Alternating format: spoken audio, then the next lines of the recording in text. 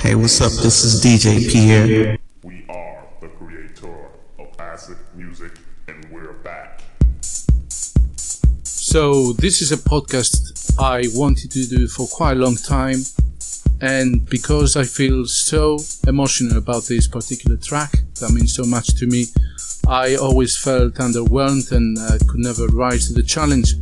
However, because 2017 is actually ending, I find this the right time to actually do this, even though I still don't feel ready, but there you go.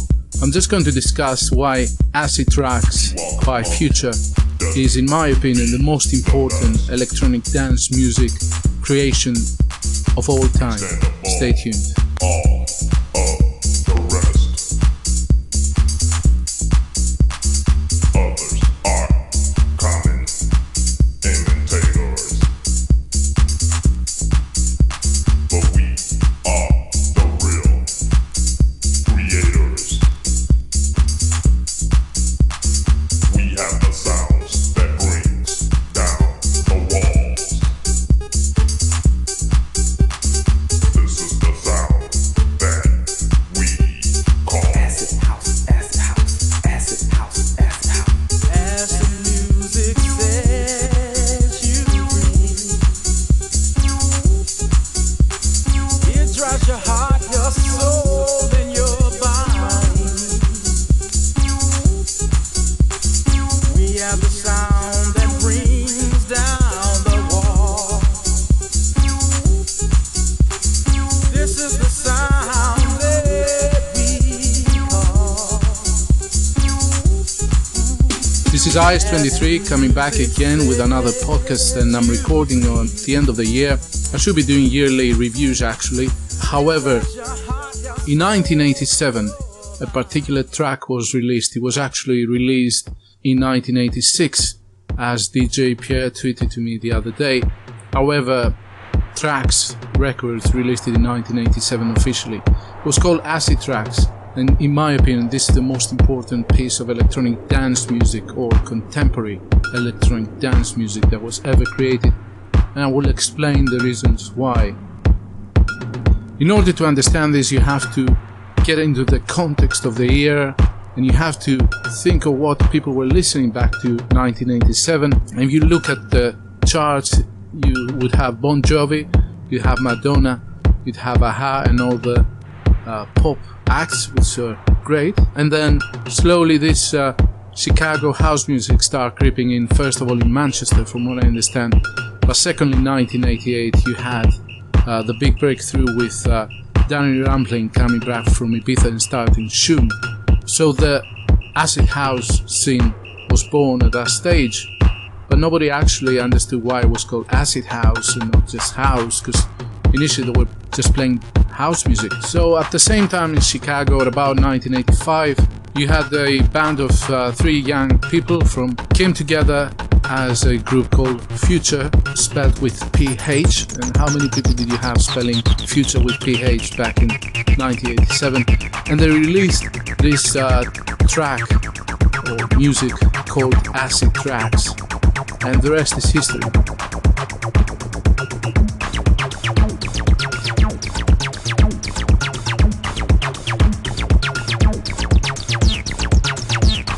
To me, this is the most important piece, and I'm repeating again, because it just changed the way electronic dance music was produced. So when house music was started back in the warehouse in Chicago, Frankie Knuckles was playing mostly an evolution of disco music, which eventually became house music because it was playing in the warehouse, house, you get it? And it was mostly remixed or reworked disco tracks with a new beat underneath. Lots of strings, lots of pianos, lots of vocals, amazing music for what it was. But it was still attaching, if you see it from a musical point of view, to the cliches of disco music or even pop music. You have the chords, you have the chord progression, and so it goes on. And prior to that, of course, prior to Future, you had pioneers like electronic music pioneers like Jean-Michel Jarre, who would have these huge synthesizers, and they would just tweak analog filters, and you have, you know, the arpeggios coming in and out, and this is where trance actually originates from, if you think about it.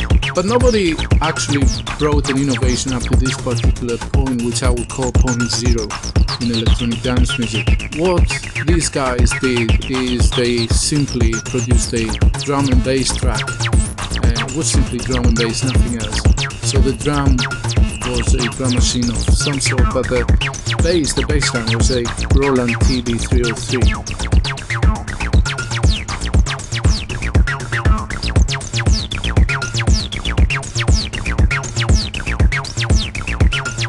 And what they did innovatively is they start tweaking the knobs live. Now, having about, 100 million tracks since produced with the same sort of mentality, to you guys who are listening out there, it looks quite simple and like, what did he do, so what?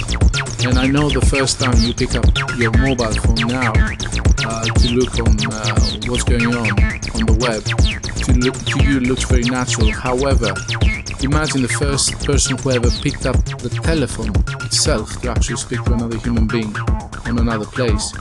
This is how innovative Acid Tracks was, because what he did is he tweaked the knobs and he started filtering the rhythm in and out, in and out, in and out, changing the frequency and the pitch and the resonance, and nobody had ever done this before. And this is what brought dance music to the forefront, because of the innovation that these guys have done.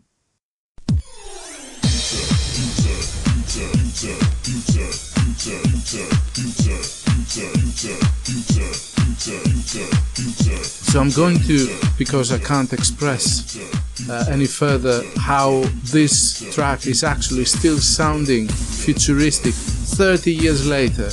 How many tracks do you actually get to sound futuristic 30 years later since their production? I'm going to just read an interview by the man himself, DJ Pierre, and let him speak for himself. So this interview, I found it actually on the internet, and it's actually from 2015. So its headline is Back to the Future, DJ Pierre inventing acid and why EDM fans need to learn their history, and I fully agree with that.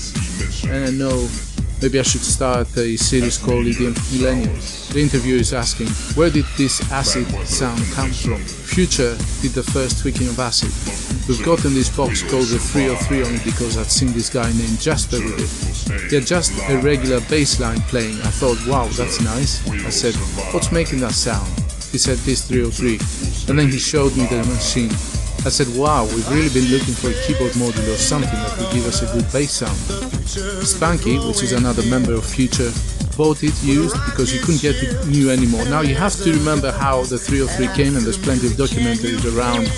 The Roland TB-303, which was a bassline generator, was produced by Roland in 1981 for rock musicians who just make a bassline and without picking the knobs let it play on the background while they play the guitars and sing on a mic.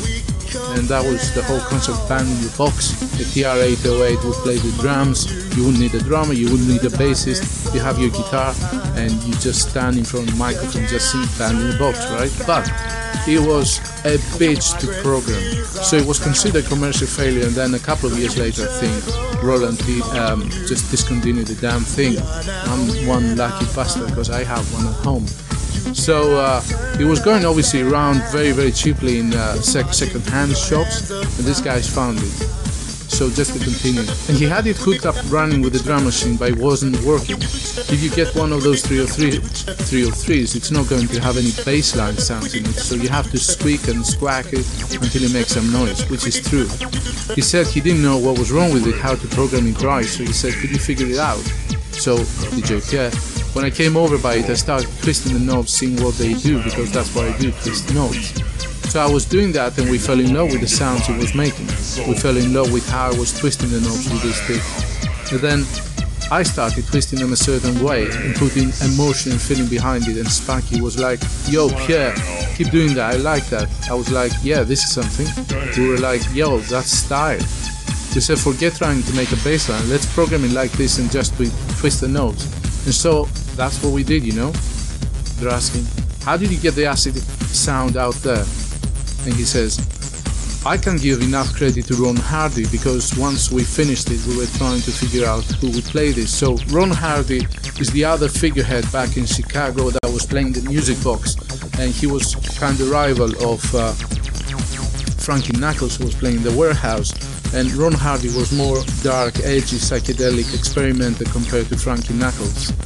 So to continue, we thought about all the DJs in Chicago that might be open to it, and we could only come up with one, and that was Ron Hardy.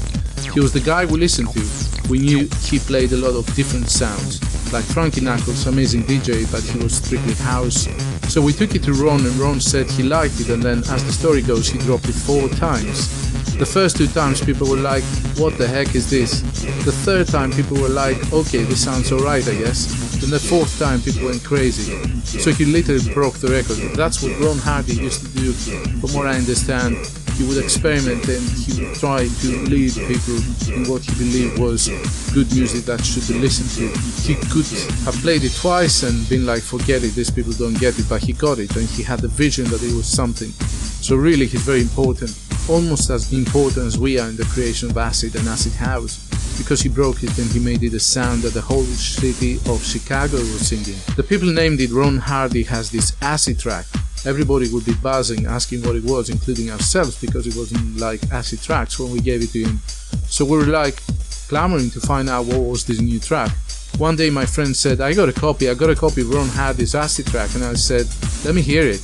And when I heard it, I said, that's no Ron Hardy's track, that's our track. We made that track. And he was like, you gotta be kidding me. You didn't make that track, this is Ron Hardy's track. So I pulled out my cassette tape. I said, I'll prove it to you. I always had my cassette tape with me, and I put it in, and then we played it, and then he heard the track from the beginning and he realized that we made it. I said, since everybody knows that's the acid track, we're just gonna have to change the title to just acid tracks. Also, that's how it came about, and that was in 1985, but it didn't come out until like 86 or something, which was a wide label from what I understand, but the track's release again was 1987 if you have the 12-inch. It was buzzing the clubs for a while, but we didn't know how to make a record, how to put it out at the time. We didn't know anything about those things. Marshall Jefferson was performing Move Your Body at the Powerhouse in Chicago, and I wrote a note on a piece of paper. We were in the front of the stage, and I reached my hand up and I'm yelling for Marshall. He didn't hear me, but Curtis McLean, which is another house producer, was near the stage, and he came over, grabbed the paper from me and said, my name is DJ Pierre. I'm with a group called Future, and we made a track called Acid Tracks. Can you help us get a record deal? I wrote my phone number there. I kid you not, the very next day Marshall called me. So Marshall Jefferson was a big persona back then. There was a note on the fridge saying Marshall Jefferson called. My mom would put notes on the fridge. I was thinking, who's kidding around with me? But when I called, of course, it was Marshall Jefferson, and the rest is history in that regard. This is Cocaine speaking. I can make you do anything for me.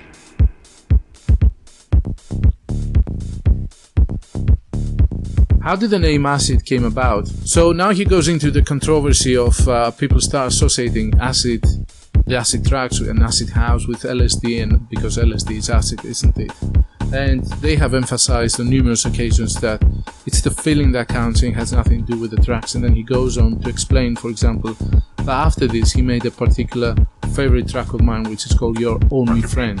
So he says, I immediately wrote a track called Your Only Friend to put on that same record to kind of dispel the fact that Future is in support of the drug culture like that. I know you've heard that song. It went, I can make you cry for me, I can make you fight for me, I'll make you steal for me, I can make you kill for me, and in the end, I'll be your only friend. And you can hear this on the background. Kill for me, and in the end, I'll be your only friend. In the end, I'll be your only friend. I can take your car from you. Basically, I was saying, listen, you're doing this stuff and eventually your life will be torn down and all you have is yourself and that drug. At the end of that song I go, take a whiff of me, you'll feel high. Take a sniff of me, you'll feel fine. A shot from me, I'll make you fly. Too much of me, I'll make to die. I was just trying to explain something, but I didn't even get across like that. People literally in Chicago go get their drugs when that song came on. I was thinking, oh crap, you guys, I'm just trying to tell you something. Then the question goes, as it cuts through a lot of other sounds, it's very visceral, so bodily. Why do you think that sound is so enduring? I think it's so unique, you know, how something stands out, it tickles your ears, you know, it's something. It just grabs you in a way no other sound does. Even dubstep, as crazy as that stuff sounds, that sounds that are connected to a previous instrument, is still copying something in some kind of way. With the 303, which was supposed to be copying a bass guitar, it doesn't sound like any previous sound you've ever heard before, and this is what I was saying earlier on. And you can only describe it as being acid, you can't connect it to anything else. And I think that in itself is unique. I keep arguing the point that because of what we've done with the 303 should be considered official new instrument. It needs to be classified like that.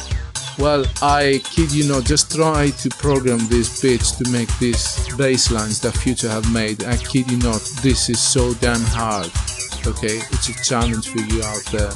It's great to go to your Ableton or Fruity Loops and just make great music very easy, but try to get the 303 to make it sound like these guys did, with all this emotion and all this soul in it, and you see that it's almost next to impossible. And DJ Pierre continues.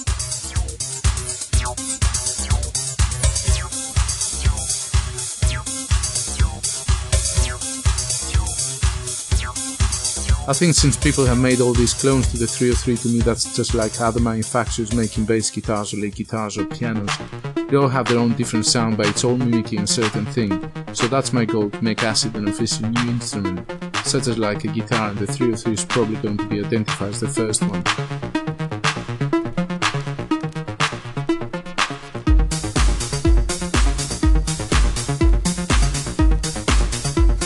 And most important question, how has acid shaped the electronic music landscape? I think it definitely shaped techno and trance, you know, especially techno. All the roughest sounds didn't start coming about until after acid house blew up. It brought a different way of thinking to the house music scene. So I think it influenced those things, and out of those things I think dubstep came and trance. It got the whole tougher so-called EDM side. I think you could say the origins of that sound start from acid house, and you know acid house stemmed from house music.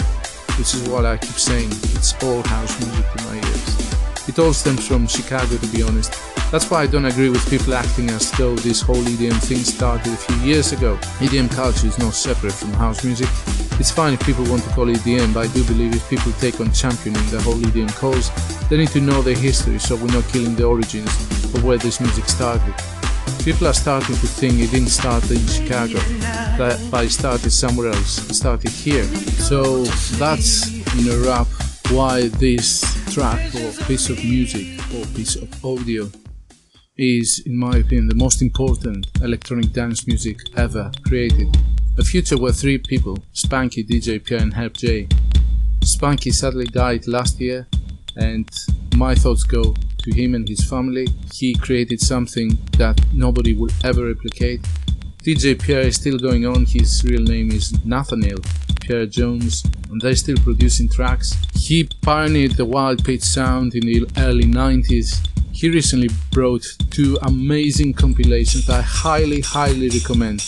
This is, first of all, it's called Wild Pitch, The Story, 30 years in the making, and really it did take 30 years, and damn Pierre, why did it take 30 years to release all these gems together, man? And he also recently produced or mixed a compilation for Get Physical. Get Physical is one of my all-time favorites, techno, German techno based in Berlin labels, and he produced a compilation called Acid Love, compiled and mixed by Roland Lesker in the beginning of December.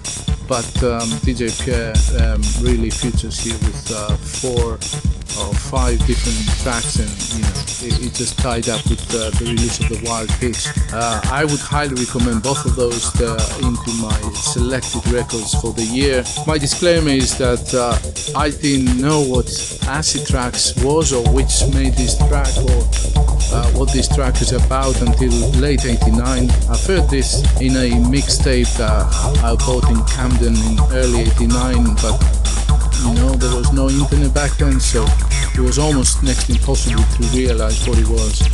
And then somehow through friends and everything who had access to 12 inches in late 89, I realized what it was, and then I just got hooked. I knew about this acid, I could realize the 303 sound. Everybody was using it back then, or they were using cheap imitators. It was, you know, just everywhere, like the drops are today in EDM. I just didn't know.